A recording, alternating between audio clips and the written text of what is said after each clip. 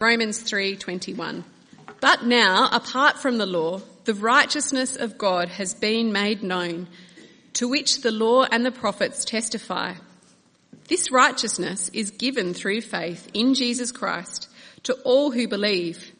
There is no difference between Jew and Gentile, for all have sinned and fall short of the glory of God, and all are justified freely by his grace through the redemption that came by Christ Jesus. God presented Christ as a sacrifice of his atonement through the shedding of his blood to be received by faith. He did this to demonstrate his righteousness, because in his forbearance he had left the sins committed beforehand unpunished. He did it to demonstrate his righteousness at the present time, so as to be just and the one who justifies those who have faith in Jesus. Where then is boasting? It is excluded. Because of what law? The law that works? No, because of the law that requires faith. For we maintain that a person is justified by faith apart from works of the law. Or is God the God of Jews only? Is he not the God of Gentiles too? Yes, of Gentiles too, since there is only one God, who will justify the circumcised by faith and the uncircumcised through the same faith. Do we then nullify the law by this faith? Not at all, rather we uphold the law. Well, thanks Meredith, and good morning everyone. My name is Carl. I'm the pastor of the church here at Trinity Church Unley. Thanks for being with us here this morning. We are 3 weeks into what I've described as a trek up Mount Lofty as we together work our way through the book of Romans. And I hope last week you were able to come away, if you were here with us, reflecting on our own position before God and our need for Jesus. Today we arrive at a great vista. I've been talking about those vistas. Today we get there. I want to start though by introducing you to these. You've probably seen them before. You might know of them. These are Rubik's Cubes. These are Cameron Cowie's Rubik's Cubes. I wonder if you like solving puzzles. You can see Cameron has solved this one. I'm going to mess it up. In about a few seconds I can make a mess of this Rubik's Cube. You know, a guy called Felix Zemdiggs, he can solve these in 4.2 seconds. He can just, twiddle his fingers and the Rubik's Cube is fixed. I can make a mess of it in 4.2 seconds. It takes me 4.2 years to solve them. And I'll leave them there for you. Do you like solving problems? Are you a problem solver? For me, I love solving engineering problems, how to build that or how to fix it.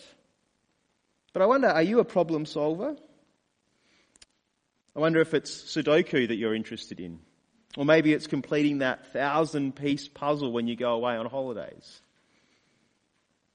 If you're a problem solver, then you might have a soft spot for this guy I've got on the screen behind me. His name is Sir Andrew Wiles. Probably never heard of him. But in 2016, Sir Andrew Wiles was awarded the 2016 Abel Prize, which to explain what that is, it's kind of like the mathematics equivalent of the Nobel Prize. You can see the puzzle that he solved on the screen behind me.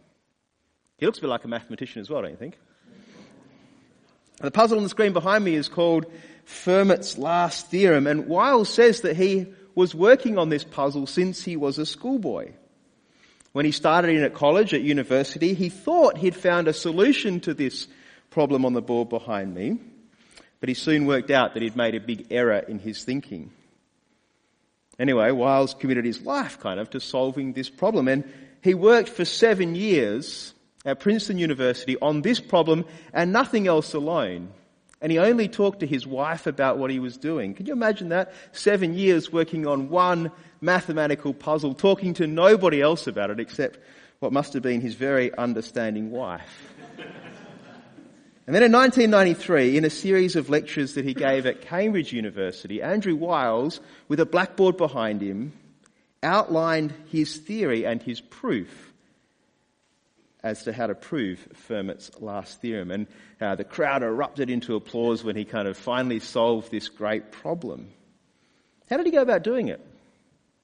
Well, speaking to the Guardian newspaper in 2016 when he was awarded this great prize, this is what he said. I've got the quote on the screen as well. He said, "There were 2 or 3 moments, and one particular moment right at the end, when suddenly I understood how to think about the whole thing. And because you've put in all those years of slog, Those moments show you the whole vista at once. Isn't that fantastic? 2 or 3 moments of clarity that showed him the whole thing, the whole vista at once. If you've been with us over the last few weeks, I've been telling you about how the book of Romans will show us these great vistas, these great truths about who God is and our place in God's world. When Andrew Wiles was asked about how he felt about solving this centuries-old mathematical problem, he said, "It's thrilling. It's the experience we live for, this insight that suddenly everything we now see so clearly that before had been obscure and so frustrating for so long." Now, I'm no mathematician, but I'm pretty sure that Fermat's theorem has no particular relevance for our life today. No practical implications. It's not saving lives. I don't think it's even building faster computers or anything obscure like that. It's certainly not solving the problem of world peace or anything like that. And yet listen to how excited Wiles is. He says, it's thrilling solving this problem. This is the experience that we live for. I want you to grab hold of Andrew Wiles' enthusiasm for solving a mathematics problem today, because today in the book of Romans we see God's solution to a problem. But unlike Fermat's theorem, the problem that God solves is very real, and it has very practical implications. In fact, these implications are a matter of life and death into eternity for us today. And that's what Romans chapter 3 verses 21 to 26 are all about. It's an elegant solution to one of the biggest theological problems of all. Let me explain the problem in a nutshell. How can God make for himself a family of people like you and me who have fallen short of the standard that God requires? See, none of us live perfectly good lives. Sure, we do our best, but ultimately we all make mistakes in life. We all do stupid things. We all fall short of God's high standard. The Bible calls this plainly sin. We might not be the worst people in the world, but we're all still affected by sin. And if God is a holy, holy, holy God, how can people come into the presence of a holy God if we're stained by sin? How can we do that? I just want you to understand the depth of this problem. We see this a number of points in our Bibles. Let me show you this from Isaiah chapter 6. I'd love you to come there with me because I want you to see the problem. Isaiah chapter 6 you'll find on page 1069 of your Bibles. For those of you who don't know, Isaiah was one of Israel's great prophets. He spoke predominantly to Judah, the southern kingdom of Israel, and he spoke during the time of the Assyrian threat, where the invasion of their land seemed to be something that was imminently about to happen. In Isaiah chapter 6, we read about Isaiah seeing a vision of God. He sees God. Let me read to you from verse 1 of Isaiah chapter 6. It says this, "In the year that King Uzziah died, I, that is Isaiah, I saw the Lord high and exalted, seated on a throne, and the train of his robe filled the temple. Above him were seraphim, each with 6 wings. With 2 wings they covered their faces, with 2 they covered their feet, and with 2 they were flying, and they were calling to one another, Holy, holy, holy is the Lord Almighty. The whole earth is full of his glory." But can you see from Isaiah's vision here the splendor of God? I want you to see his majesty and his size. The Lord is high and exalted, Isaiah says, and the robe of his robe fills the temple. We have these seraphim, these amazing heavenly creatures, praising God, and yet they can't gaze on him. Their wings cover their faces. And when they speak of God, this is what they say: Holy, holy, holy. God is 3 times holy. Holiness is his defining feature. And if that's what God is like, holy, holy, holy, look at the impact that being in his presence has on Isaiah. Let me read on from verse 5. This is what Isaiah says. Woe to me, I cried. I am ruined, for I am a man of unclean lips, and I live among a people of unclean lips, and my eyes have seen the King, the Lord Almighty. Woe to me, says Isaiah. The holiness of God, it causes Isaiah to say, woe to me. The holiness of God, it's incompatible with Isaiah's sinfulness. The holiness of God, by implication, is incompatible with our sinfulness. If you were with us last week, you might remember Paul going to great length to show us that all of humanity, every single one of us, has fallen short of God's standard. In fact, he winds up his argument in chapter 3 by saying this: there is no one righteous, not even one. There is no one who understands. There is no one who seeks God. All have turned away. Isaiah chapter 6 shows us the holiness of God. Romans 1 to 3, or at least the first part of chapter 3, show us what humanity is like, stained by sin. Can you see the contrast? God is holy. We are sinful.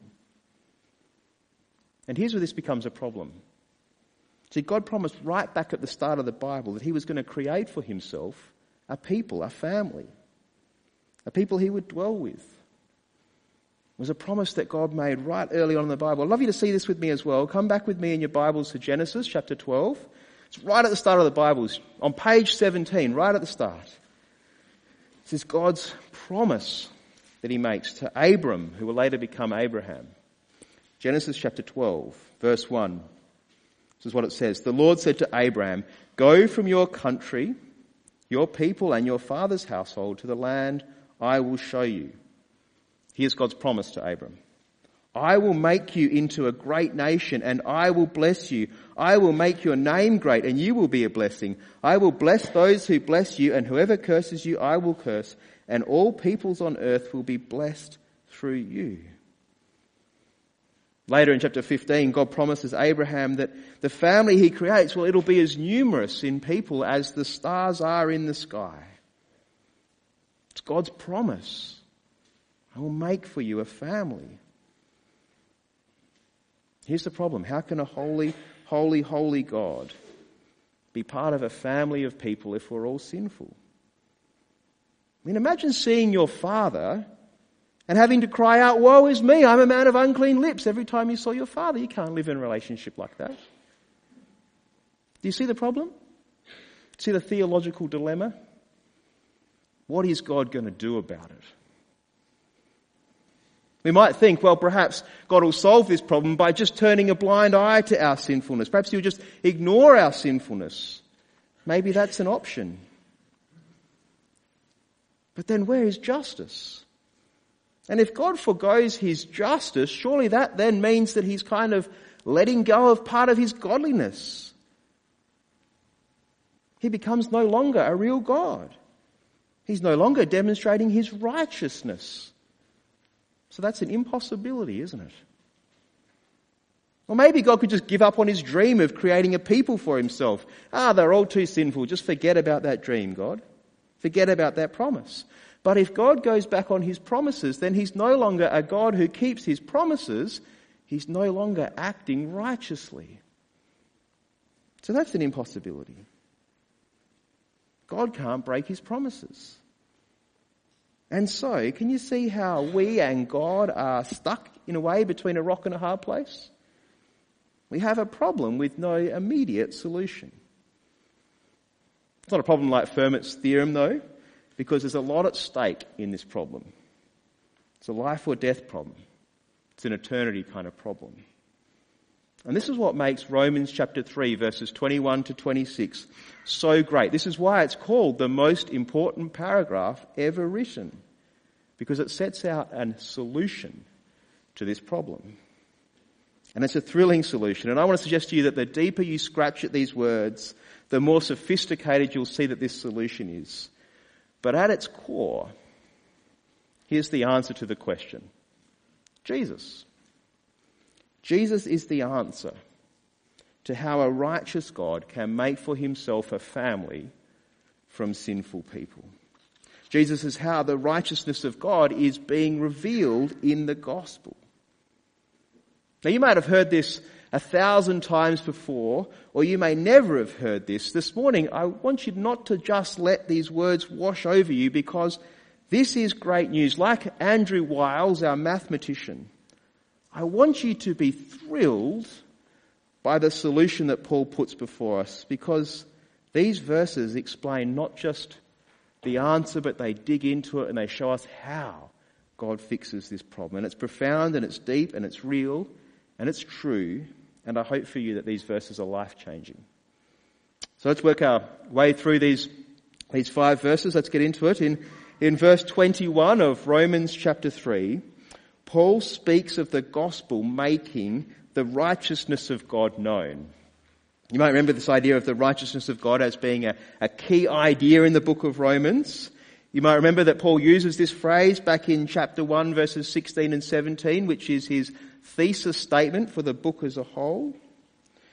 But I think this word righteousness is confusing in the book of Romans for a number of reasons, but it's confusing partly because it seems to have two meanings in Romans. Firstly, it refers to the righteous character of God. In other words, that God would be just and fair, but that also that he would be faithful and true to his promises.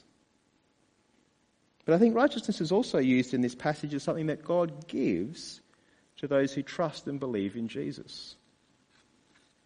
The gospel, the good news about Jesus, reveals the righteousness of God, because in Jesus we see how God can be true to his promises while still being God, still being just and merciful, still being opposed to sin and still being honest. It's in Jesus that we will see this being revealed. Do you notice in verse 21 that Jesus is also not just God's plan B? The law and the prophets, in fact the whole of the Old Testament, they always pointed towards Jesus being God's solution to this problem. It's not a new thing, and it's not God's plan B. And in verse 22, we finally see the solution being revealed. It's named as Jesus. Paul's not talked much about Jesus since the very early parts in this letter. And here we see this idea of the righteousness of God being tied together with some really important other words. Have a look at verse 22 there. You see those words, faith and belief, in that verse? And Paul will go on in chapter 4 to explain further about what that means. But for now, I just want you to see that the solution to the problem is Jesus, and that we're included, or perhaps you could say incorporated into this solution through our faith and our belief in Jesus. I want you to see here also that the righteousness of God is of great benefit for those who believe, for this is the means by which we become part of God's great family. And the gospel is great, isn't it? Because as verse 23 reminds us, we're all in need of it. We're all sinful. None of us deserve to be in part of God's family. Being included is a gift given. So far, I hope you've seen the problem. And I hope you've seen that Paul's proposed the solution to that problem. The solution is Jesus. And that solution is applied to us through our faith and belief in Jesus. But Paul still hasn't really explained how it all works. I think that's the question we want to answer now, isn't it? If the solution is Jesus, how does it work? And the answer, the how, is shown in verses 24 to 26. Let me read these verses to you. 24 to 26 of Romans chapter 3. It says, all are justified freely by his grace through the redemption that came by Christ Jesus. God presented Christ as a sacrifice of atonement through the shedding of his blood to be received by faith. He did this to demonstrate his righteousness, because in his forbearance he had left the sins committed beforehand unpunished. He did it to demonstrate his righteousness at the present time, so as to be just and the one who justifies those who have faith in Jesus. So I want you to see here that we are justified by Jesus, by his action. We are declared righteous through the redemption that came by Jesus Christ. I love the way that this is put in one of the Romans commentaries, the Read, Mark, Learn Roman commentaries. I've got the quote on the screen behind me so you can capture it in its entirety. It speaks about justification and being righteous. It says this. It says, to justify does not mean to let off the hook or to treat as righteous. Rather, it means to declare righteous. It's a legal term meaning that someone is justly acquitted because the penalty for their crime has been paid. Of course, the payment for our crimes, for our sinfulness, it's not made by humanity, not made by us. It's made by God through Jesus. That's part of the how of this solution. The price to fix the problem was Jesus' own life. For a Jew reading this passage, they would come across this word redemption. I wonder if you saw that there in the passage. And it would remind them, I think, of Israel's redemption from slavery in Egypt. I wonder if you know the story, if you can remember the story of Israel in Egypt. If you remember that story, God sent some plagues on the land. And at one point, God sends the angel of death to strike down the firstborn males in a household. All the firstborn males were killed unless the blood of a lamb had been painted on the door frames of your house. In that instance, the death of the lamb was the redemptive price, the price paid to release Israel from Egypt. And our rescue as people comes to us freely. It's given by grace. It's free to us, yet it comes at a great cost to God. It cost him his only son. Paul goes on to tell us that Jesus' death is an atonement. Atonement, it's another one of those big tricky words in Romans. There's so many of them. Put simply, atonement really just means bringing together two groups that were previously separated. A great way to remember it in the English language is to break the word up into its parts. It says at one. And in this case, it's people being at one with God. Jesus' death then is the solution because it brings together God and people who were previously separated by sin. And the mechanism for doing it, the cost, is the shedding of Jesus' blood. Jesus is sacrificed, and in doing so, he averts the wrath, the anger of God. His anger against sin is exhausted and satisfied in Jesus. The wrath that we deserve was instead put on Jesus. Jesus bears that on the cross. It's hard going, isn't it, reading some of this? But I hope you can see in it the how to the solution of the great problem. How will God remain just and righteous in spite of his family being stained by sin? And the answer is that God loads up the sins of people onto Jesus, onto his own son. He pours out his righteous judgment and anger on Jesus. I want you to see how extraordinary this is, because here is the solution. Justice is being handed out. God's not bending the rules in any way. He's acting absolutely righteously, and in doing so, he makes a way for us to be part of his family through faith and belief.